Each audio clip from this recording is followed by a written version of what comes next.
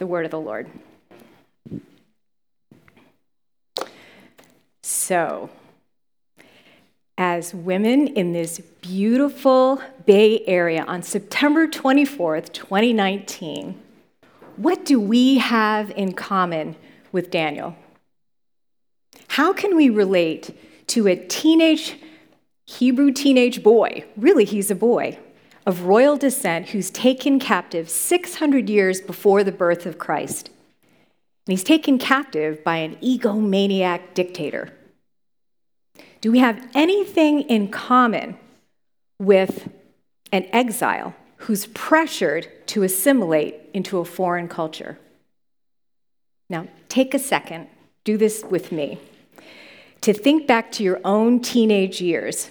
Get a mental picture of your 15-year-old self. For me, it was this, long hair, ponytails.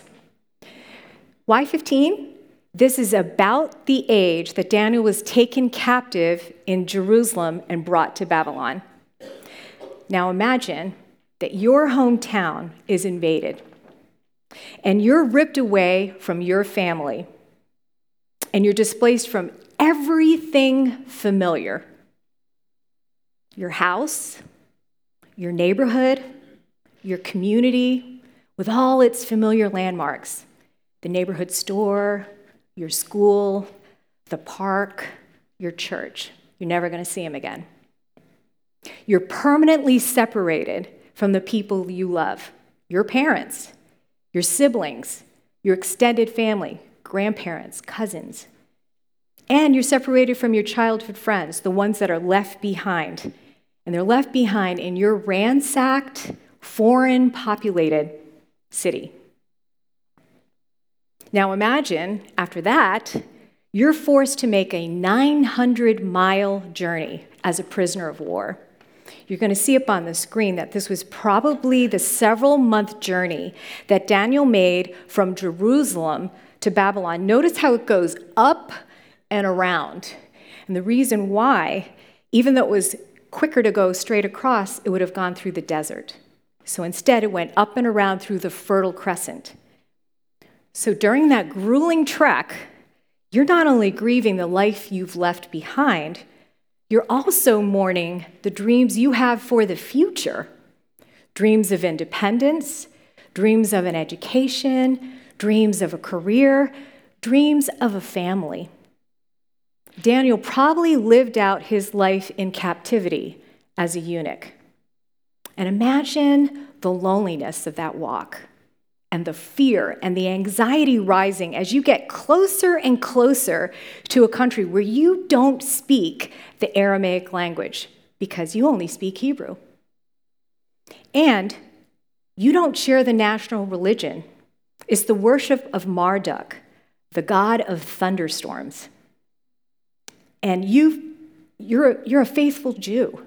You're forbidden to worship all the multiple gods of Babylon, because you only worship Yahweh alone. So were you able to kind of walk in Daniel's shoes and imagine what that would have been like? I mean, really, thankfully, Daniel's story is hard for us to relate to, right? But I would guess that every single one of us in this room has found ourselves in a crisis that we didn't expect, just like Daniel found himself in a crisis that he didn't expect when Nebuchadnezzar invaded Jerusalem in 605 BC. Our life crises can come in many forms. Just this past year, my family had crises of a job loss, of cancer, of ailing elderly parents, of broken relationships. None of us is immune to crises. A crisis is defined as a time of intense difficulty, trouble, or danger. Anybody not experience any of those? Yeah, I didn't think so. Crisis is what happens when you get pressured, pushed down, and squeezed. So it's like this is you. and you get pressured, pressed down, and squeezed. Don't relate to toothpaste? Okay, how about ketchup? All right. This is you. And this is what happens when you're under crisis. You get pressured. This is so fun. You get pressed down, and you get squeezed.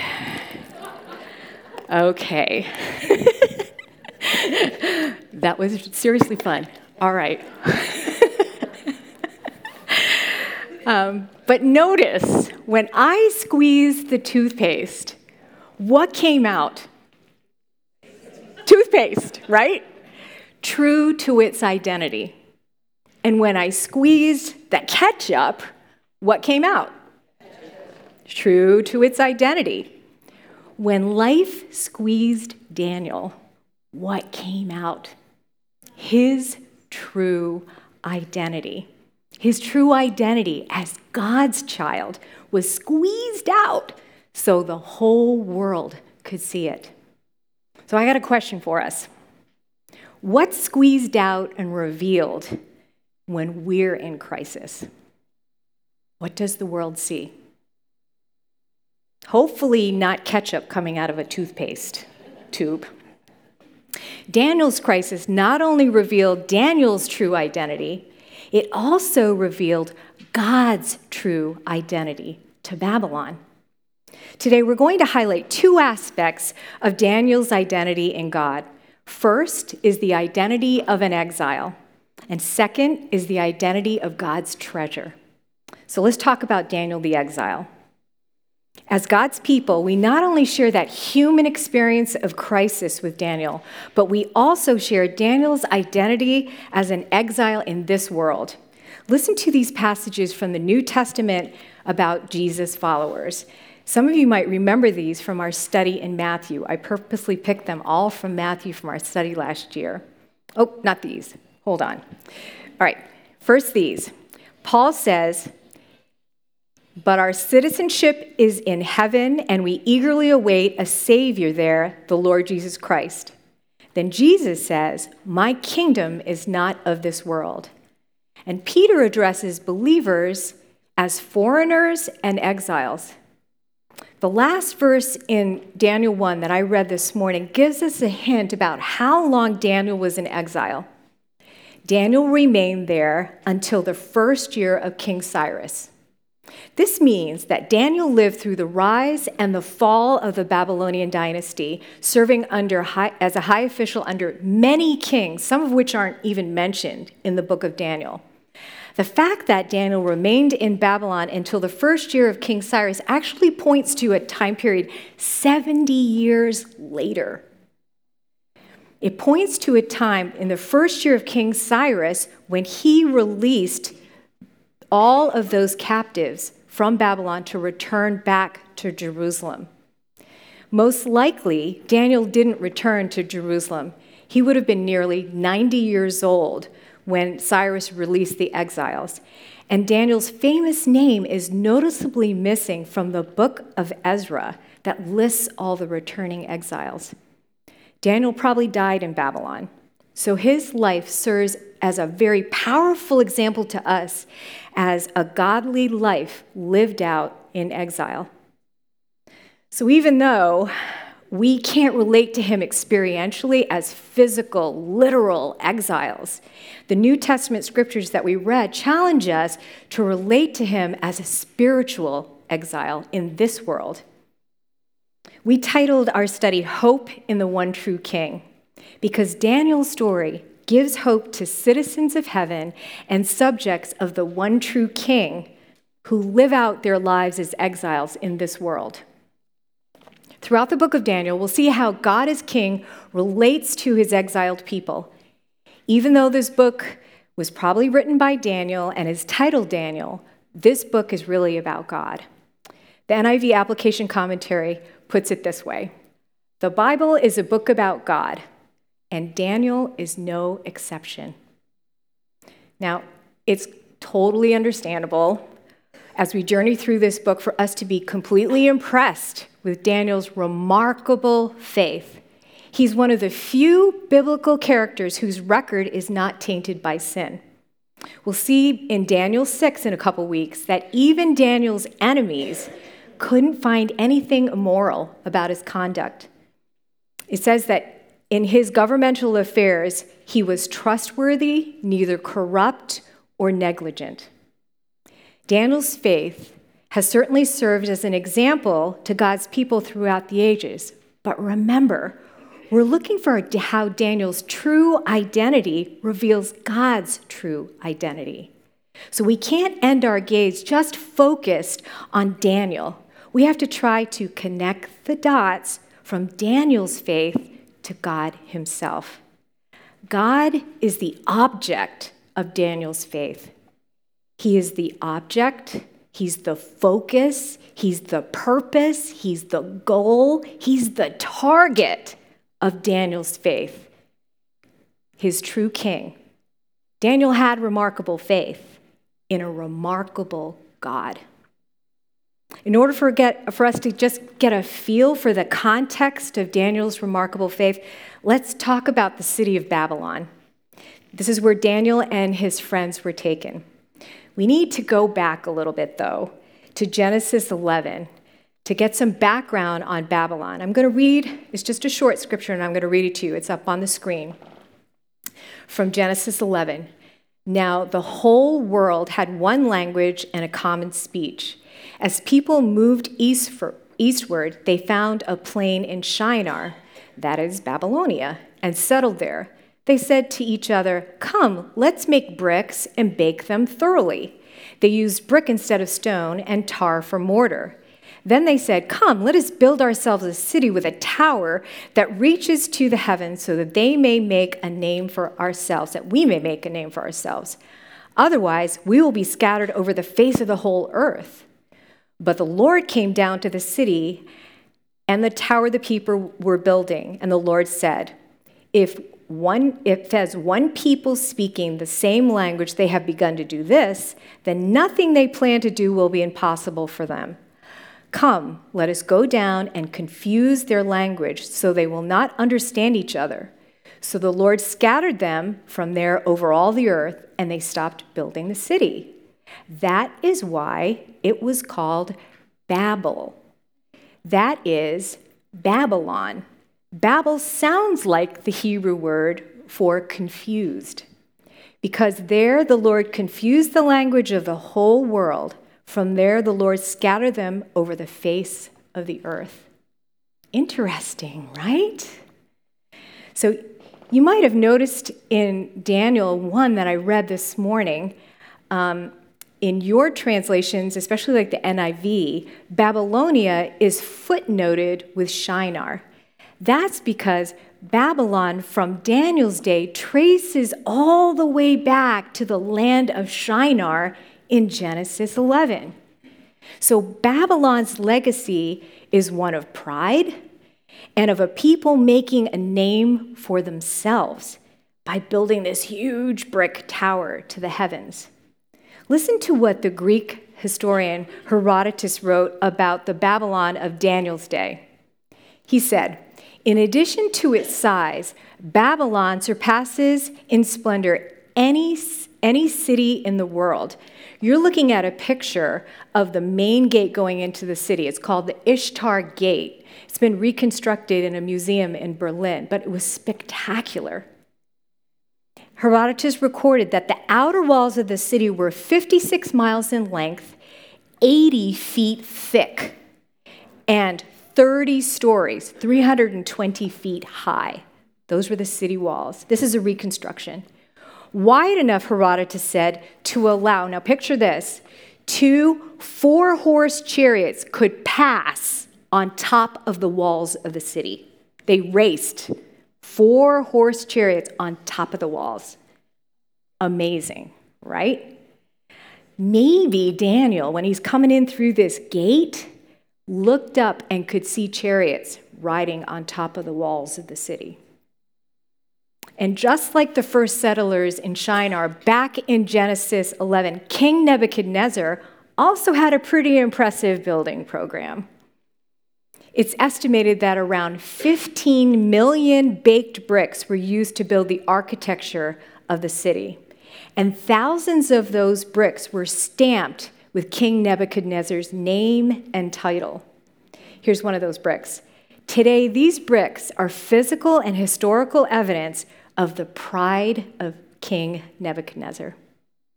Nebuchadnezzar's building program may also have included one of the 7 wonders of the ancient world. Can you guess what it is? Yes, the hanging, Jeopardy person over here, the Hanging Gardens of Babylon. He's credited with creating a lush, 75-foot-high terraced garden with this elaborate irrigation system that could be used in the desert climate of Babylon. It's believed he did this for his homesick wife, who missed the greenery of her mountain home in Media. In Daniel's day, Babylon was a thriving, cutting-edge city for the arts, for architecture, for medicine, for astronomy, for literature, and philosophy. It was a polytheistic society, meaning many gods, with a tolerance for many faiths. So, do you see any similarities between the Babylonian culture that Daniel found himself in and the culture we find ourselves in today? Aren't we living in a place we're on the cutting edge of technology and science and discoveries that the world's never seen? This weekend, I was in San Francisco. My son was visiting, and he pointed out these automated, unmanned vehicles.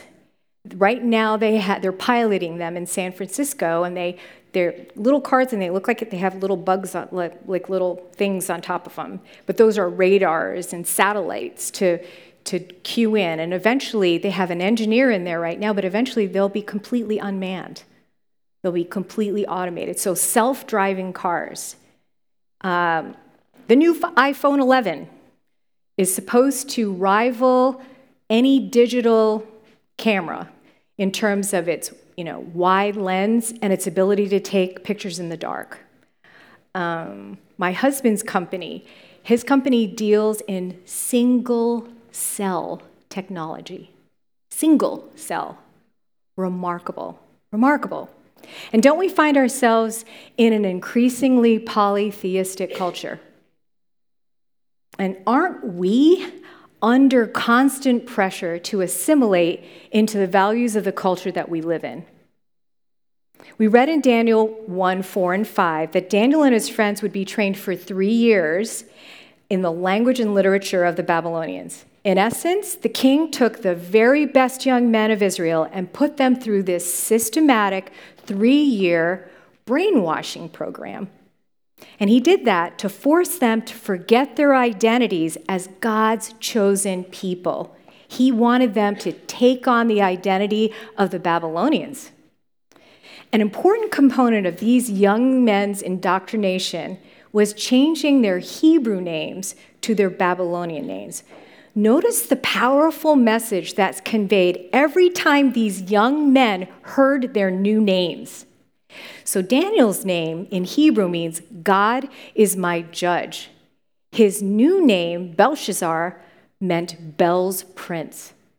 It's like saying, you are no longer God's. He's no longer your judge. You belong to Bel. Hananiah, the Lord is gracious, was changed to Shadrach, and this time it means illumined by the sun god Shamash. Mishael, whose name means who is God, or who is like God, is really the meaning of that, look how deliberate this was. Look how deliberate. It was changed to Meshach, which means who's Ishtar, and that's the Babylonian queen of heaven. Azariah, his name meant the Lord is my help, and instead of being the Lord is his help, he's now the slave of Nabu. Similarly, doesn't the world seek to name us?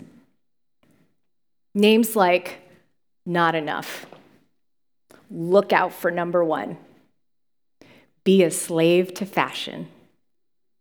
Doesn't our culture, a crises, the enemy of our souls, Satan, assign us new names as an assault to our identity as chosen people of God?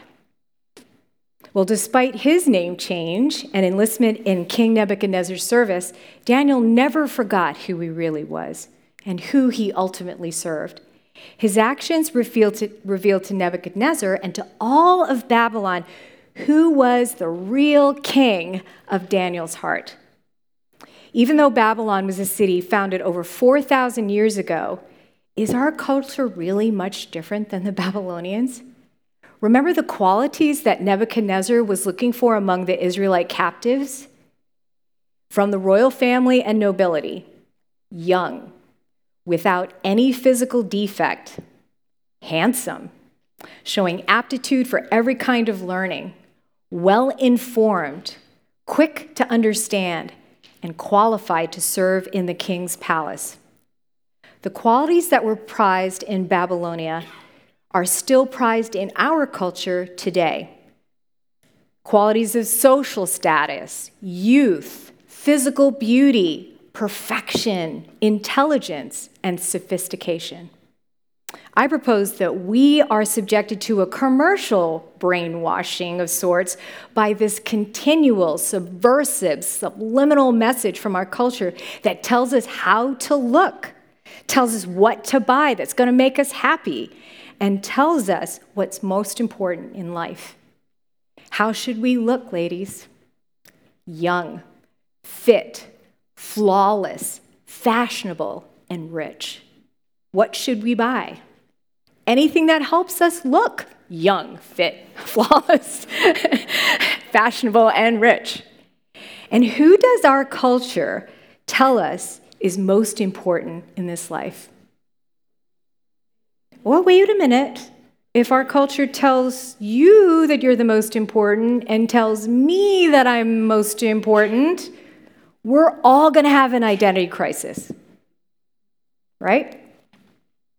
In the Babylon we find ourselves in today, Daniel 1 gives us a picture of faith when the world challenges our true identity as God's people. Daniel's life points us away from the false messages of Babylon in the direction of Jesus, whose message to his followers turned upside down that pervasive message of the culture. Here's those Matthew verses I was thinking of. Blessed are the poor in spirit, for theirs is the kingdom of heaven. If anyone would come after me, let him deny himself and take up his cross and follow me. So the last will be first, and the first will be last. You see, the kingdom of God value system came into direct conflict with Daniel's culture, with Jesus's culture, and is coming into conflict with our culture. Well, with that thought, let's move from the exile aspect of Daniel's identity to the aspect of identity that really clashed with the Babylonian culture, his identity as God's treasure. I chose to call this aspect of Daniel's identity the identity of God's treasure because of verse 2 from chapter 1. The Lord let King Jehoiakim of Judah fall into his power, as well as some of the vessels of the house of God. These he brought to the land of Shinar and placed the vessels in the treasury of his gods. So just as the Lord let his treasured vessels from the temple in Jerusalem end up in Babylon, the Lord placed some of his treasured people in Babylon as well. Daniel was one of God's treasured people that he sovereignly placed in Babylon. And the first way that Daniel's identity is revealed in Babylon is through his resolve. We learn about Daniel's resolve from the key verse for this chapter. But Daniel resolved that he would not defile himself with the royal rations of food, so he asked the palace master to allow him not to defile himself. The King James, instead of resolved, says, purposed in his heart. The Classic Amplified says, Daniel determined in his heart.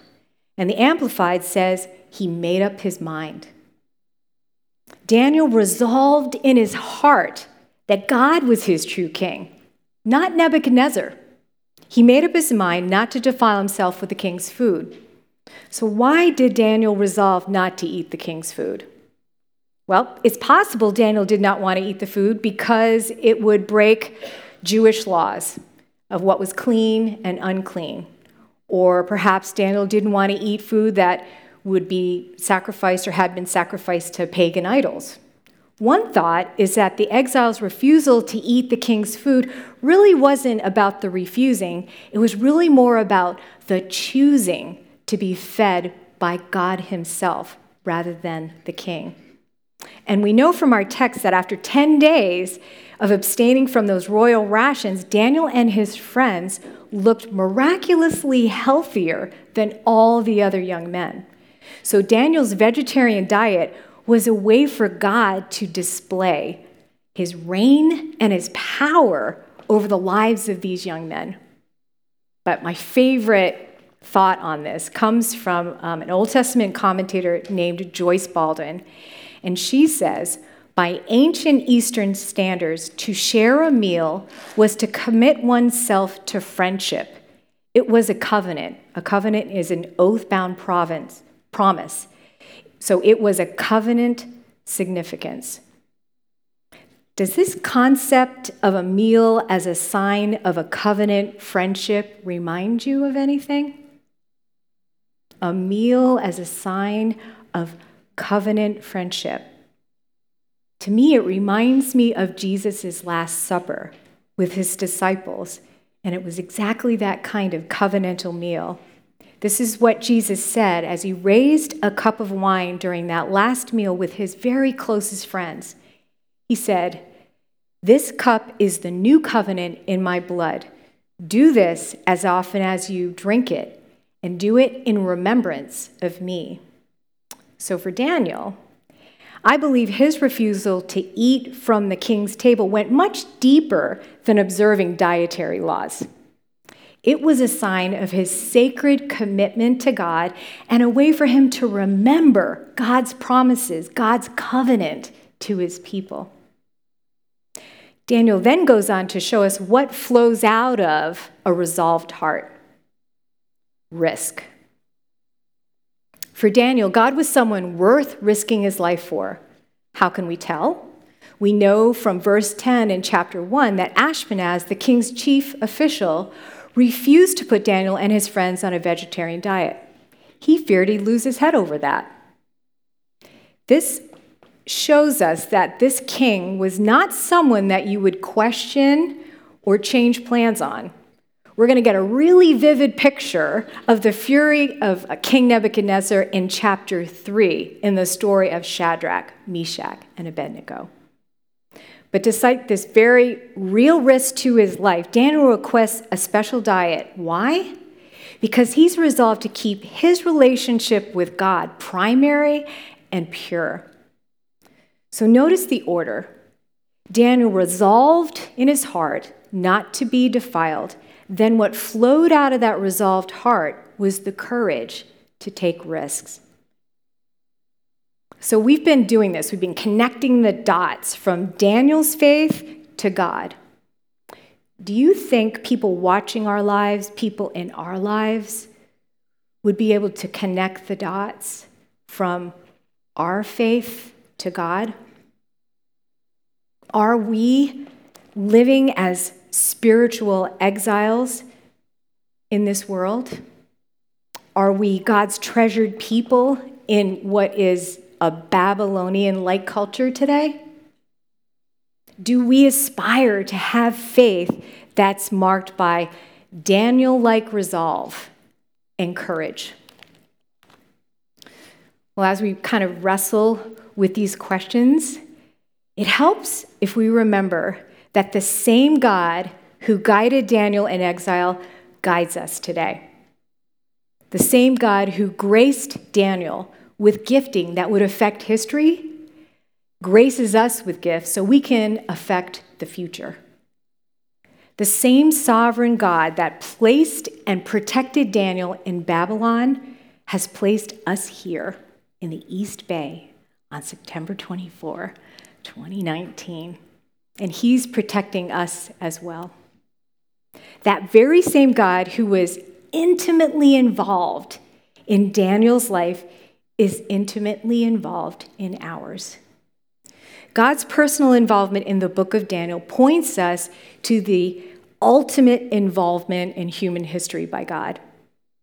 God the Father sent God the Son, Jesus, King of Kings, to come down to this Babylon world to be human and die on a cross for our sins. So as we journey through this exciting book of Daniel over the next 9 weeks, we get to see how God powerfully uses the faith of exiles to reveal himself as the one true king. May our faith do the same. Will you pray with me? Father God, we just recognize you as our King today. And we thank you for the example of Daniel. Thank you for how you are intimately involved in his life and you are intimately involved in ours. And God, we just pray that you would bless our time around the table, that we would draw closer to you, and that you would equip us to live as exiles, as your beloved, treasured people today. In Jesus' name, amen.